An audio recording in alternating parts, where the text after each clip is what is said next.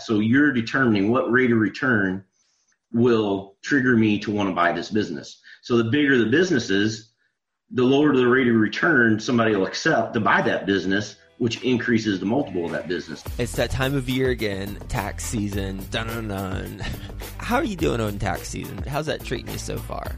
Well, if you have a lot of receipts and you're organizing things like your income and expenses and creating reports, and you're also trying to keep up to date with the new tax reform this year, there's a lot of deductions that we can take to maximize return, and there's a lot of strategies that we need to make sure we're aware of.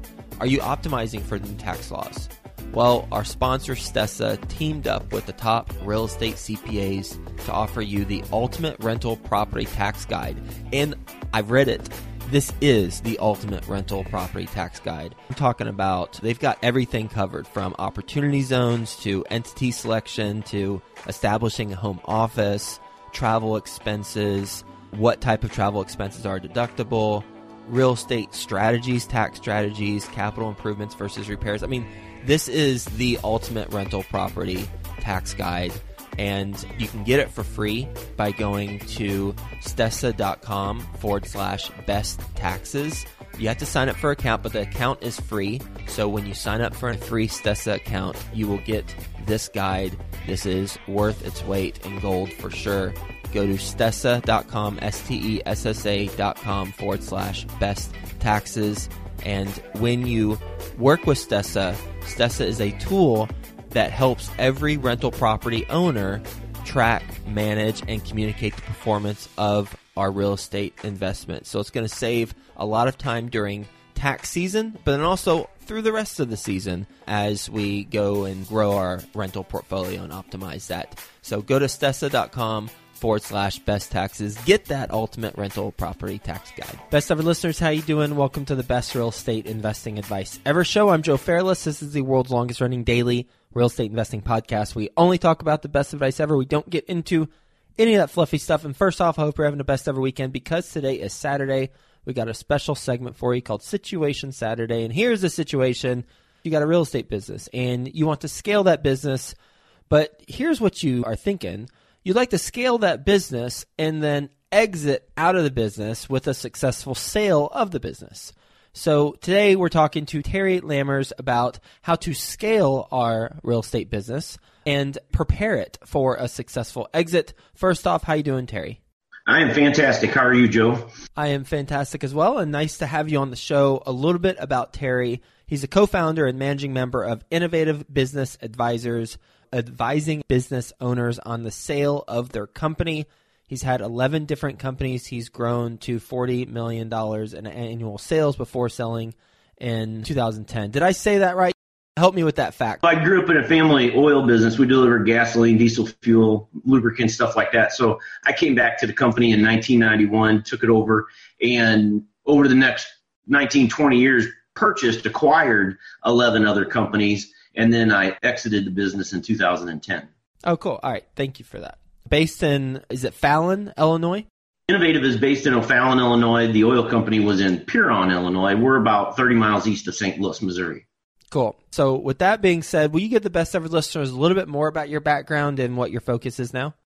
Sure. So a family oil business, growing that, I grew up in it, purchased 11 companies, grew it to over $42 million a year in sales, sold it to Growmark, which is about a $6 billion agronomy company in 2010. I had to work for them for 6 months, and then I was done. And I had not planned for what I was going to do after I sold the company, so I sat around the house for about 3 months, and my wife informed me that I was going to get a job. I did commercial banking for 3.5 years and kind of got my entrepreneurial spirit back. And in July of 2014, my partner and I started Innovative Business Advisors. I got my CVA designation, which stands for Certified Valuation Analyst. So CVAs value businesses, and that's a national designation. So Innovative basically does three things. We help people buy and sell businesses. Since I'm a CVA, we do a lot of business valuations, valuing businesses for a variety of reasons. A lot of the reasons we value businesses is for the business owner to know, is the company worth enough for them to exit? And then we also do some coaching and consulting. How much does it cost to have you put a price tag on a business? We do two different types of valuations. One is per NACVA standards. NACVA is the National Association of Certified Valuation Analysts. And then we do a summary valuation. The NACVA valuation per their standards has a lot of write-up in it. There's a write-up on the company, the management team, the industry, all the adjusting entries. There's documentation on why we did that. And that's going to cost you between $5,000 and $10,000. We charge $10,000 for it. There's just a lot of work to it. For the same number, you're going to get the same value. We'll do the summary valuation. And that's what most people are doing, because if you're the business owner, you don't need to know about your management team. You don't need to know about the industry, and you don't need to know about your company. You're living it, right? So we kind of cut straight to the numbers, and we do that for about $2,500. Will you say the industry again? Is it NACVA? What was it? NACVA. It's an acronym for National Association of Certified Valuation Analysts. So NACVA. VA. Got it. All right, cool. Just want to make sure I have the acronym correctly. When you're doing the summary evaluation to put a price tag on what that business is worth, what goes into that? It's mainly getting to the true cash flow of the company. One of the main things that I preach when I'm doing public speaking and stuff like that in school, and everybody focuses on sales and net income. And it's really not about sales and net income. It's about gross profit and cash flow. Because of the depreciation and amortization, those are non-cash expenses that are on your income statement. You need to add those back into the net income to get to the true cash flow of the company. So you're really valuing the cash flow of the company. That's what it boils down to. If a company's been around a while and is not making money, but has a product and just hasn't been able to be profitable, but has a product and maybe we'll say they have a patent on the product, how do you put a value on that company? That is very tough. I would tell you there's two types of valuations. We do financial valuation. So we're valuing the cash flow of that business and determining what financial sense would it make for, say, you to buy my company. If you have a patent, or the other type of valuation would be a strategic valuation. So if I create an app that Google thinks they can buy and spread it across the world, what is that really worth? Now, if you are a potential buyer of a company and you come to me and you say, Terry, I'm thinking about buying this company, and strategically, I want to know what is it worth? We can sit down and talk about that, what your potential market is, but there's no way to financially justify those types of valuations. That's really tough. So I tell people that all the time. When I'm doing a valuation for your company, I'm doing it from the perspective of, does it make financial sense for somebody else to buy it? So excuse the ignorance with this question, but it seems like it would be pretty easy to do a financial valuation of a company if you have the profit and loss statement, because it's already done for you if all you're looking at the gross profit. So is it you just look at the financials they give you and then you put some sort of multiple on that? Yeah, so the tricky part can be getting to the true cash flow of the company, because unfortunately, people get very complacent with their financial statements. And I get them, and I'm a fresh set of eyes on those things. And I'll find a lot of things that's like, why is your accountant doing it like that? And most often the answer is not that it's a bad accountant. It's just nobody's brought it up to him, and this is the way we've been doing it for the last 10 years. So that's the way it's always gone forward. For example, what would that example be with an accountant? Why they're doing something like the way they're doing? The cost of goods sold is always a section where the proper things aren't in the cost of goods sold section. Or there's a lot of personal expenses on the financial statement. It's fine to run personal expenses. I hope an auditor isn't listening to this, but if you want to run financial items through your company, that's your prerogative. But when it comes time to sell it, you want to be able to clearly identify those things so you can add that back into the cash flow. So you're going to want to add back into the cash flow any expenses that a prospective buyer would not have when they take over the company. But I've seen mislabeled items on the income statements that are 8 pages long. I mean, that's ridiculously long. Nobody can analyze that. They need to be condensed. So those are the kind of things that you start to look for. On the top side, the revenue side, there's one revenue item and they're selling multiple products and they don't have that split out. So really going through, and that process is called normalizing the financial statements and getting to the true cash flow of the company. But then one of the things, especially if a company has less than $1 million in cash flow, so Is it a bankable deal? I hang my hat a lot on the fact if I put a number on a company, can you realistically go to the bank, put a reasonable down payment, and have enough cash flow to service that loan? Mm-hmm.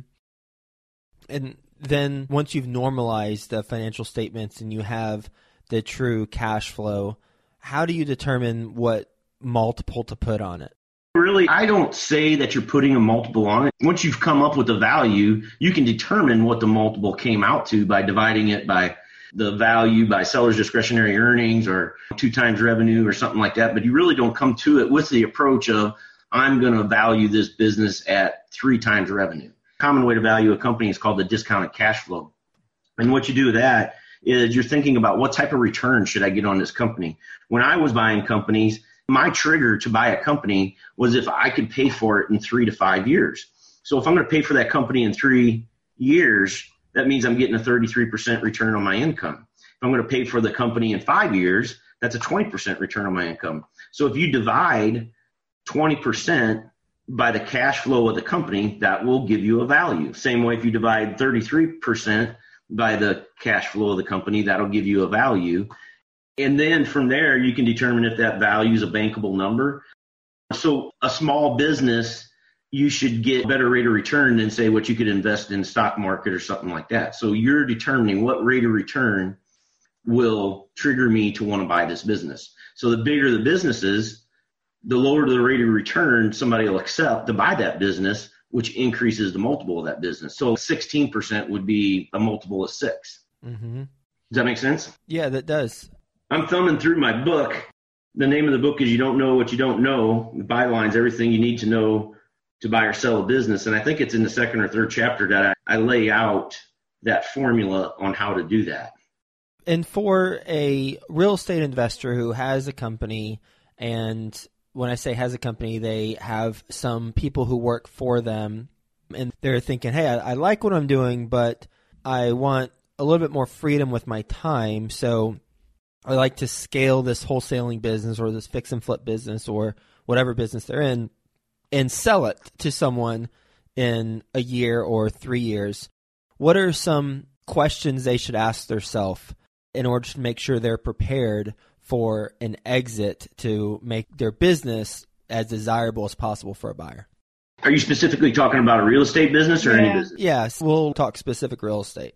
Okay. Specifically to real estate, one, you want to have decent financial statements. When I sold my oil company, we had a fleet of trucks. I had a 3-ring binder for every truck. So for every property you have in a real estate portfolio, where is it financed? This may sound silly, but the address, the rent rolls. Well, I'm not talking about property. So I'm not referring to someone selling a portfolio of their properties. What I'm referring to is if someone has a company where they're wholesaling deals or their company is to fix and flip deals. So they're not buy and hold investors, but rather they're investors who purchase properties and they have a business model to fix and flip deals. What questions do they ask themselves? And these questions are probably the same that any business owner asks themselves for how do they prepare to get their company ready for a sale in a year or 2 years down the road.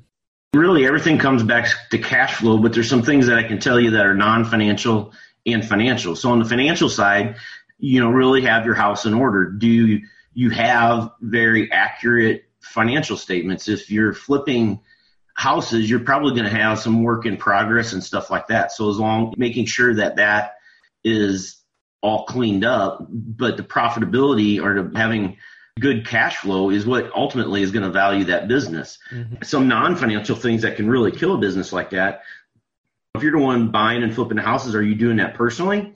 Or do you have work crews that can do it? So we coach using the value builder system, and they call that the hub and spoke. So are you the owner, the hub of the company, meaning that all the customers are coming to you, you're doing most of the work, you're doing all the selling. So the company's all about you. So if I'm from out of town and I'm going to buy that company and you disappear, well, who's left to run the company? So if you have a crew of people out doing that work, that's going to be a much more sellable company.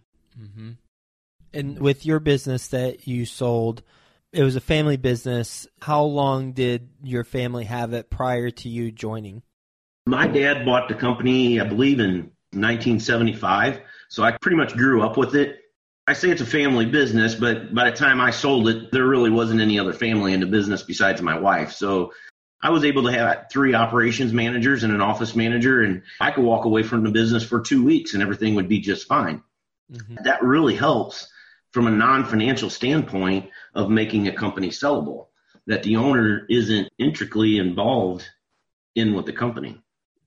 When you got involved back with the company, more of an adult capacity, where was it at in sales? And we know where it ended up being over $40 million, but where was it? So the first year I came back, it was just my mom and dad and myself. So it was the 3 of us. And I say we had 2 trucks and it was a good day if they both started. So I think the first year back, our sales were about $750,000. Wow. How did you grow it? My starting salary was 0.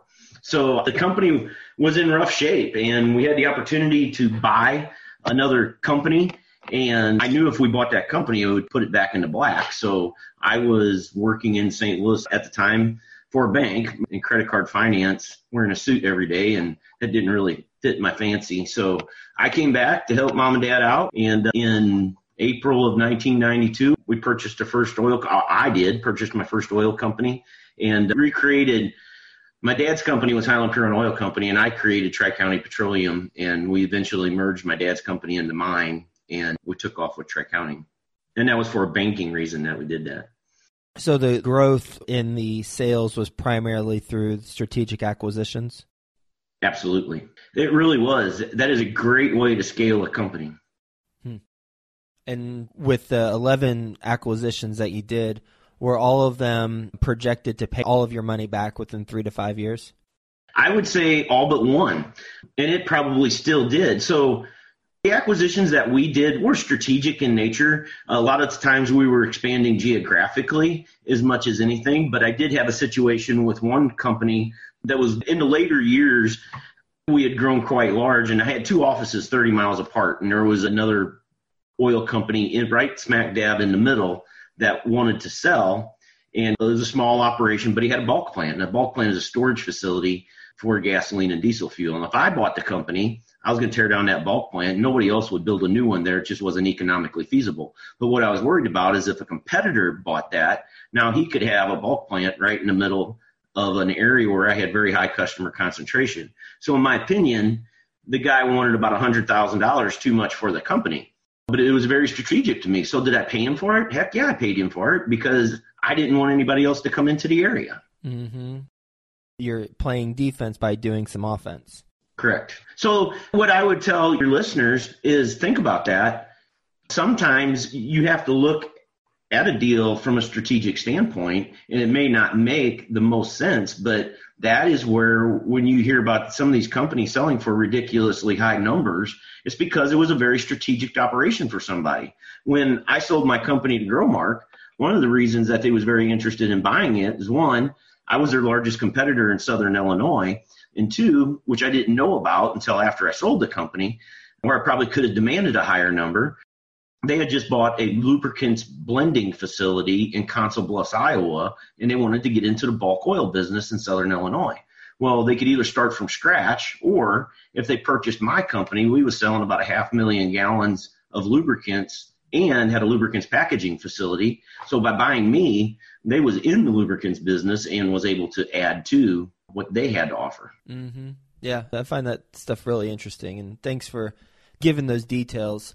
Anything else that we haven't talked about that we should talk about as it relates to preparing our business for an eventual exit? Let me add one more thing to when you're buying a company, because I think this would apply to real estate also. Say somebody's going to buy out another management company or something like that. One of the things you need to think about when you're buying another company is all of the operating expenses that you're going to wipe out. So typically when I'm valuing a company, I'm valuing the cash flow that that company is generating. If you're looking at buying another company and you're in that same industry, really look hard at those bottom line operating systems, because you've already met your liability limits for insurance. So that's a big one that I was always able to strike out. Obviously, you probably already have a computer system in place. So all of their support expenses for their computer software system is probably going to go out the window. So you may be able to drop 30% or even 40% of the operating expenses of that company that you're looking to buy, which if you added that to cash flow would make the company worth a lot more money. And that's where you're really able to scale. So when it comes to selling the business, it's really about getting your ducks in a row. Financially, the company has to have the biggest driver of value is going to be the cash flow. But when people start looking at it and the financial statements are a mess, they're not being done timely, that's something that just kills me. People want to sell their business. It's October and they don't have tax returns done from the year before. You've got to get them done in a timely manner. You need to have your financial statements done in a timely manner. All those loose ends, who owns the property? You get into a larger company and all of a sudden there's several LLCs and it becomes fuzzy who owns what. It really is about getting your ducks in a row. How can the Best Ever listeners learn more about what you got going on? Read my book. The name of the book, like I said, you don't know what you don't know. Everything you need to know to buy or sell a business. It's on Amazon for the print version, or you can download it free on Kindle. The book basically walks you through the process. I start out talking about buying businesses, then a simple way to value a business, what we talked about with the discounted cash flow, the process of buying a business, and then I talk about building your team. So there's chapters on bankers, attorneys, financial advisors, CPAs. I talk about bankability and what makes you bankable. There's really two sides to each loan in its simplest form, collateral and cash flow.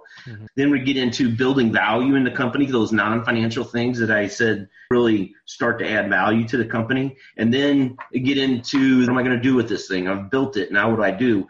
And the exit process and the steps you need to take. Talk a lot about confidentiality.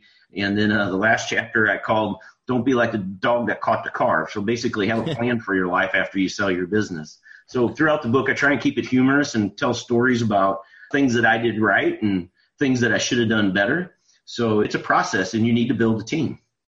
Terry, thank you so much for being on the show talking about how to value businesses, the two approaches, the NACVA, the summary evaluation. And those are the deliverables, but the two types are financial and strategic. And all roads lead back to the true cash flow of the company. So if we are looking to sell our real estate company in future years, we've got to have the good financial statements. They got to be timely. And we need to have systems in place so someone can take it over when we're not there. So thanks again for being on the show. Hope you have a best ever day, and we'll talk to you soon. Thanks, Joe, and thanks to your listeners for listening. Have a great day. Stessa is the essential tool for tracking your rental properties, and it's going to save you a tremendous amount of time during tax season. Stessa organizes all of your rental property financials and automatically creates all the reports you need to file your tax return. And Stessa teamed up with the top real estate CPAs to offer you, Best Ever listeners, the ultimate rental property tax guide to help you maximize your deductions. Get that copy when you sign up for an account. The account's free. So get the copy by going to stessa.com/best taxes. That's STESSA.com/best taxes. Ever wonder how the top in real estate got there? The Invest This podcast, hosted by real estate investor Scott Bauer, interviews the top names in the industry, giving you the tips and tricks that help you catapult your real estate business to success. Find them at investthispodcast.com.